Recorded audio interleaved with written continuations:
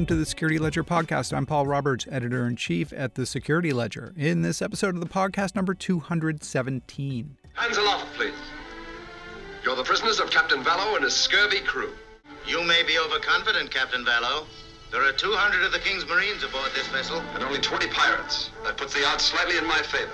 For countries that wished to move goods and treasure back in the 16th and 17th centuries, wind-powered sailing ships and ocean transit were the preferred option. And pirates were a major problem. Pirate gangs like those headed by Edward Teach, better known as Blackbeard, the Barbarossa brothers, and Captain William Kidd plied the Caribbean, the Mediterranean, and Indian Oceans, and elsewhere. The groups were a persistent menace, but they weren't merely crooks. Many operated as privateers, helping to further the interests and ambitions of sponsor nations like England and Spain. Sir Francis Drake is most known for circumnavigating the globe, but he was also a pirate of the First Order, raiding Spanish colonial settlements in what is now Mexico and the west coast of the United States on his way around the world. And he operated with the tacit support of England's Queen Elizabeth, who was interested in weakening the strength of the Spanish Navy on the high seas. All that complexity bears a striking resemblance to a modern scourge on global commerce, ransomware.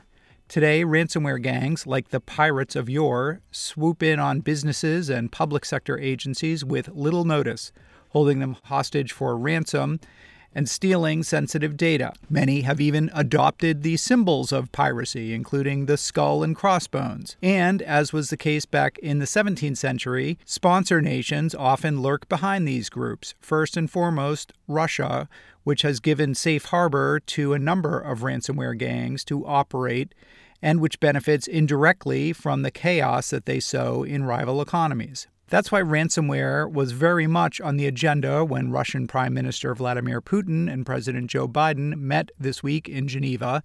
Among other things, Biden was expected to push Putin on his country's practice of allowing ransomware gangs to operate with impunity from within its borders. And while it seems there was no clear agreement at the summit around cybersecurity cooperation, there is evidence that the industrialized nations in the G7 are waking up to the threat posed by these groups and are ready to cooperate. To discuss what lessons history might hold for them as they confront this 21st century form of pirating, we invited Andy Jaquith back into the Security Ledger studios. Andy is the chief security officer at the firm Complex and an expert on cybersecurity with a background in political science and economics. In this conversation, we talk about the deep similarities that exist between the ransomware scourge of the early 21st century and the problems of piracy that faced nations back in the 16th, 17th, and 18th centuries. We also discuss what lessons the rise and fall of piracy might have for countries interested in putting a check on ransomware groups. I'm Andy Jaquith. I'm the Chief Security Officer of Complex. Andy, welcome back to Security Ledger Podcast. Thanks, Paul. Always good to be here. It's always great to have you. Tell us just a little bit about you and what you do at Complex, and then we can talk about ransomware. Sure. I'm Andy. I'm the Chief Security Officer at Complex. So I do what Chief Security Officers do, which is safeguard the ramparts, the boundaries of the castle, and so forth. Looking for security problems, trying to shut them down, trying to manage the security and risk profile of the company, and so on. So I'm a working CISO. I'm also the business unit head of the cyber business unit here at Complex. So to as they used to say on late night TV with Cy Sperling, I'm not just a client. I'm also the president. It's not quite right. I got it a little bit reversed, actually, but you know what I mean. Close enough for radio. I think our listeners are really familiar with the ransomware problem. I mean, certainly there's been so much written about it, but I guess give us, if you will, the sort of 10,000-foot view of the ransomware problem, because it isn't really a new problem. It's been around for a while, but why is this hitting so hard and causing so much pain right now at this point in time? I went to school. I got my degree in political science and economics, right? So I suppose I can puff up my chest, harumph, and say I'm a trained economist. Uh, but it is nonetheless something I sort of fall back on a little bit from time to time. And so when you look at a lot of these problems, and this isn't a new insight, right? Many of the things that we've seen in the world of cyber harken back to economics, and that there are economic incentives that are causing things to be the way that they are. And in the case of ransomware, it has to do with the financial incentives of the attackers. Now, we know that we've seen this evolution over the last really about 15, 20 years of an increased professionalization of cyber attackers, right? And that includes the state-sponsored variety that we're all familiar with. So the Chinese advanced persistent threats, as they are euphemistically called in the Air Force, um, as being on the payroll of the PRA, and that was something that I think we're all familiar with. But there's another variety of attacker, and those are that are loosely sanctioned by nation states to essentially work on their behalf. And there is a model for this in economics. But before I turn to that, why are we here, right? What are the economic pressures that we see? And that goes back to the professionalization. We have seen the incentives such that bad guys have figured out something quite important and very basic, which is that everybody is money. It used to be that in the old days, when you had a bank, right, the old saying, everybody knows Willie Sutton's old expression, why do you rob banks? Because it's where the money is, right? And so banks and credit card companies have accounts, right? You can drain them of money. You can steal their credit card details, right? So this whole wave of personal information that we saw, which led to the development of the payment card industry's data security standard, PCI DSS, right? Which has been the bane and boon of the industry for 15 years now or whatever. That was predicated on this finding a fungible currency, and that's personal data that you could turn for a profit, sell on the dark web and whatnot. The ransomware wrinkle is actually a lot simpler, is a faster route to money. And that is realizing that you don't have to be a bank to have fungible assets. All you got to do is have a PC. And if you're a company that has a fleet of PCs and servers, those are money because you can lock them up and you can extort a ransom out of them and you can dox them if they don't knuckle under to your demands, right? And so it's an incredibly efficient economic model. It's almost as efficient as the Magic Quadrant from a revenue extraction device, right? Ooh, I know. Gloves are off. Gloves are off. Yeah, pretty sick burn on there. But I think Gartner takes payment in Bitcoin now. They do. But you get the idea, right? This is a really efficient route to money because it means that all you got to do is find a way in. And the more PCs you have, the better. And the closer you are to a supply chain where you've got significant constraints around delivery, where sort of timing and pressure and risk all fuse together into a big hairball that feels expensive right at the point of attack, right? That's what you look for. That is why meat packers of all industries are getting attacked. It's why law firms are getting attacked. It's why trucking companies, logistics, right? These are not normally on the typical radar. Government agencies, right? Yeah. They're softer targets, Mm-hmm. but they have just as many fungible assets as a lot of these other places and a willingness to pay. And so that's why we're at this place we are in with ransomware now, because there's a fundamental economic shift in the way the bad guys operate. They've found a new currency and they're mining it aggressively. And part of this also is the enabling technology of cryptocurrency as well, which has really made it very easy for them to get paid, whereas previously, kind of pre-Bitcoin, the difficult part logistically was getting paid, right? Getting the money into accounts that you controlled. Totally right. I think the cryptocurrency is really fueled. There is a vehicle. It is essentially a way to, for lack of a better way of putting it, launder the money. One of the things that you and I were talking about is how similar the current state of affairs is to phenomena that we've seen in history. In particular, you've got these cyber criminal groups operating safely from within host countries and causing a lot of economic pain it's very similar to kind of the great age of piracy in the, late 17th, early 18th century, where you had these criminal groups of pirates operating often with the kind of knowing cooperation of host governments or host countries, whether those were in the Caribbean or in the Mediterranean. To talk, just kind of blow that up for us a little bit, and you're thinking about kind of why maybe if there are similarities between now and then. Yeah, it's a great analogy, and I've been thinking a little bit about this in terms of the labor model, right? It's there's degrees of control that you can have over who's operating on your behalf, and that ranges from, let's just call it, full employment as a full employee or full-time equivalent, all the way through to very loose affiliations.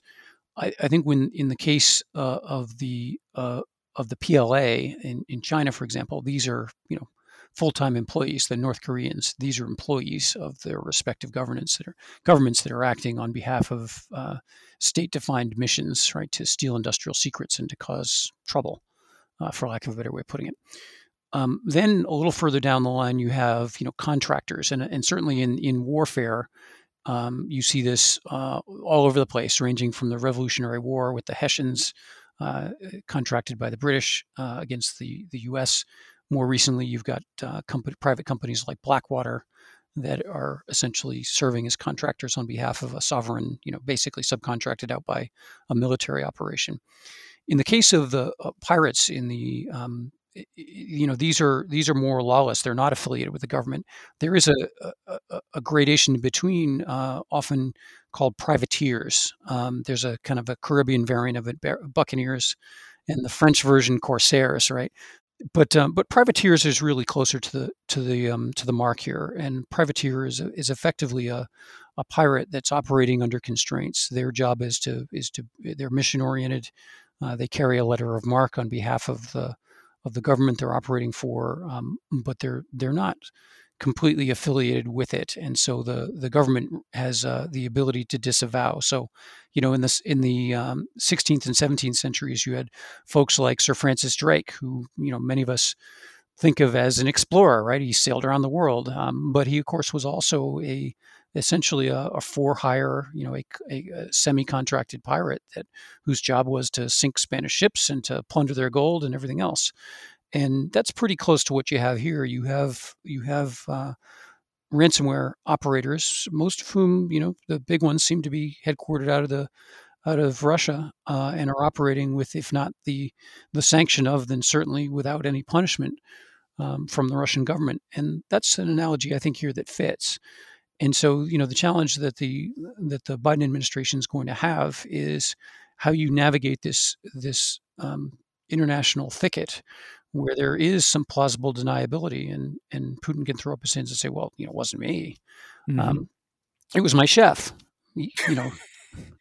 Yeah. And in fact, you can look, and security researchers have kind of look in the code of some of these ransomware packages and see that they are actually programmed to, if you are running, a Russian language package on your Windows system or have a Russian keyboard configuration, then the ransomware will not execute on your system.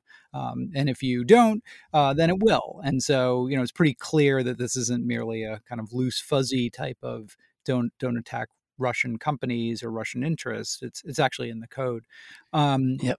Breaking news: Amazon has sold out all of its Cyrillic keyboards for the next 3 months. There's defense in depth for you. Just plug it into a USB and just let it sit there. And you're right. Most of these groups do operate out of Russia, but as you yourself said, there are versions of them in North Korea. There are versions of them in Iran and the Middle East. There are versions of them in, South America, Brazil, among other places. So this is not limited to Russia and the former Soviet bloc countries, but that seems to be where most of them are coming from. I was interested because, like you, I also did some background reading on piracy. I mean, it seems when you start looking at it that way, the similarities kind of crop up. Also, you read that with the sort of 17th and 18th century pirates, there was also a lot of economic dislocation that kind of pushed people towards piracy. Young men kind of looking for economic opportunity and agency, not wanting to become indentured servants. And piracy was kind of a way out. I guess you might see similar kind of factors at work in some of these, former Soviet economies where a lot of engineering talent, maybe not a lot of economic opportunity. I think so. I think there is a lot of economic opportunity, particularly where Russia economically is a small shell of what it used to be under the Soviet era. I think what's also very interesting about this is that it's so asymmetric. Some of these ransomware gangs have the opportunity to do a lot of damage and could conceivably, over the next couple of years, transfer measurable amounts of GDP from industrialized countries to Russia or similar states that are sponsoring these kinds of things. The sort of the piracy privateer angle is instructive. Drake, when he sailed into the port of Cadiz and basically sunk the prize of the Spanish fleet, it essentially crippled the Spaniards' ability to do what they really wanted to do, which is to sail into the English Channel and invade. That was one of the Grand Armada and so forth was not so grand because Drake sunk the best of it. And this is that even those relatively seemingly insignificant, but at the time, of course, quite significant events, the have asymmetric effects on the ability of a sovereign nation to engage and to conduct itself and to determine its own destiny. And so the thing that I worry a little bit about here is not so much whether we're going to see a continuation of ransomware, but how bad it's going to be. I wonder whether we're going to talk about percentage points of GDP transfer of wealth, for example, or whether maybe not, but it's certainly going to be significant. I mean, right now, I'm sure there are a number of places you can quantify the amount of money that's been paid out in ransoms, but it's got to be in the approaching $1 billion would be my guess. Yeah. Which is a drop in the bucket in a $22 trillion economy. On the other hand, as you mentioned, these ransomware groups are also stealing data ostensibly to hold it for ransom. But of course, there's no guarantee that that data isn't also being shared with their benefactors or the countries that are basically giving them free rein to operate on a kind of, as needed basis. Yes. I think that's right. Right. Some of that's very hard to quantify, of course, but yeah, no reason to think that wouldn't be part of the gentleman's arrangement, as it were. Yep, part of the plan. Part of the plan. We've seen just in the last few weeks, right? Obviously, the Colonial Pipeline, JBS, huge meatpacking operation. What is the private sector missed on this, and what can be done to stop that, as you said, that huge transfer of wealth and intellectual property that's going to happen if we don't get a handle on it? I think the thing that the private sector hasn't done a great job at is pattern spotting on some of the tactics and techniques that the actors are using, and taking better steps to try and arrest some of these. Sorry, I don't mean from a law enforcement standpoint. I mean arrest isn't stop, right? So if you look at the playbook for ransomware, and I think we've talked about this in a couple of contexts outside of this podcast, the attacker playbook is actually pretty simple. It's get in, spread, and then profit. And so find an external weakness. It could be an external RDP vulnerability, for example, or it could be an unpatched system on the outside. It could be an open source library that's vulnerable, or it could be a phishing attack. Right? Any of these are vectors in. Once you get in, the post-exploitation step is almost always to escalate privileges and forge credentials so that you can take over what is inevitably a Windows domain on the inside that allows you to essentially invade the central nervous system of the company, spread the ransomware where you like, and then detonate it and get to the next step, which is to extort and profit.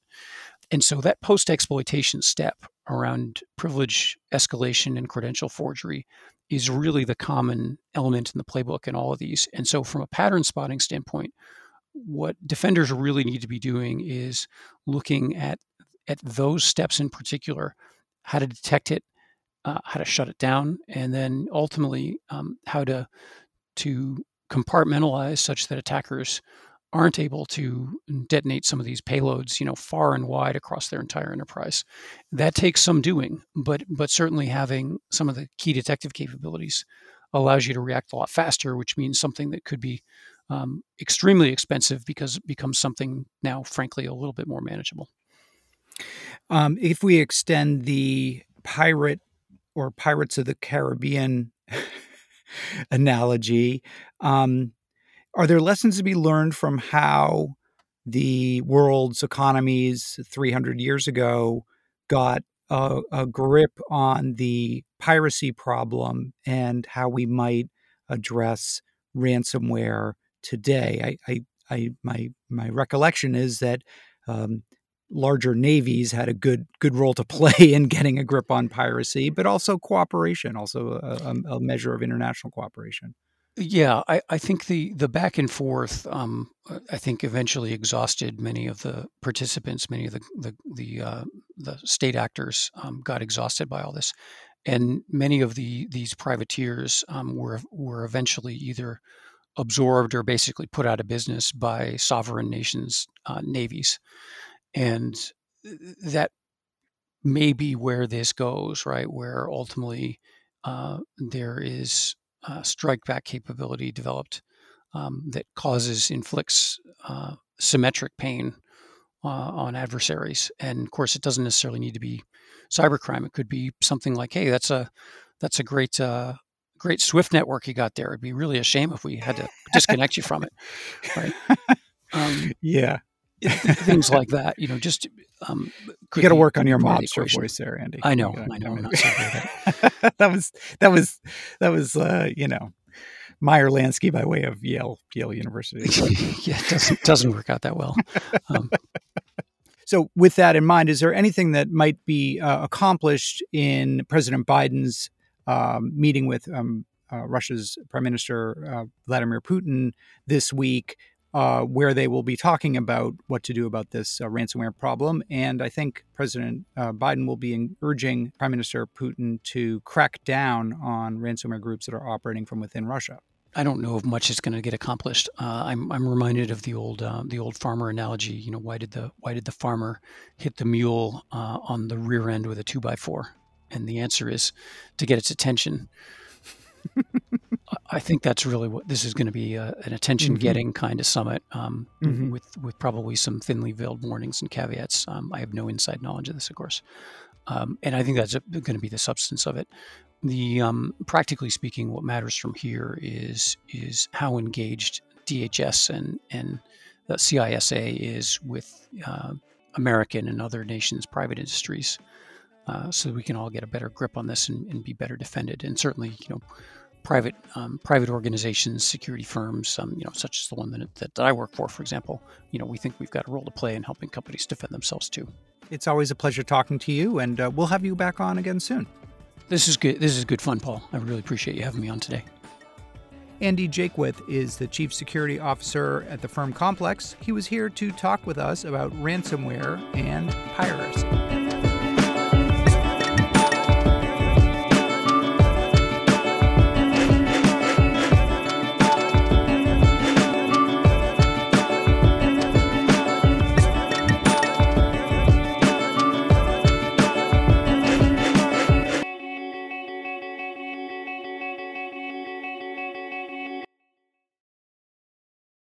Arg.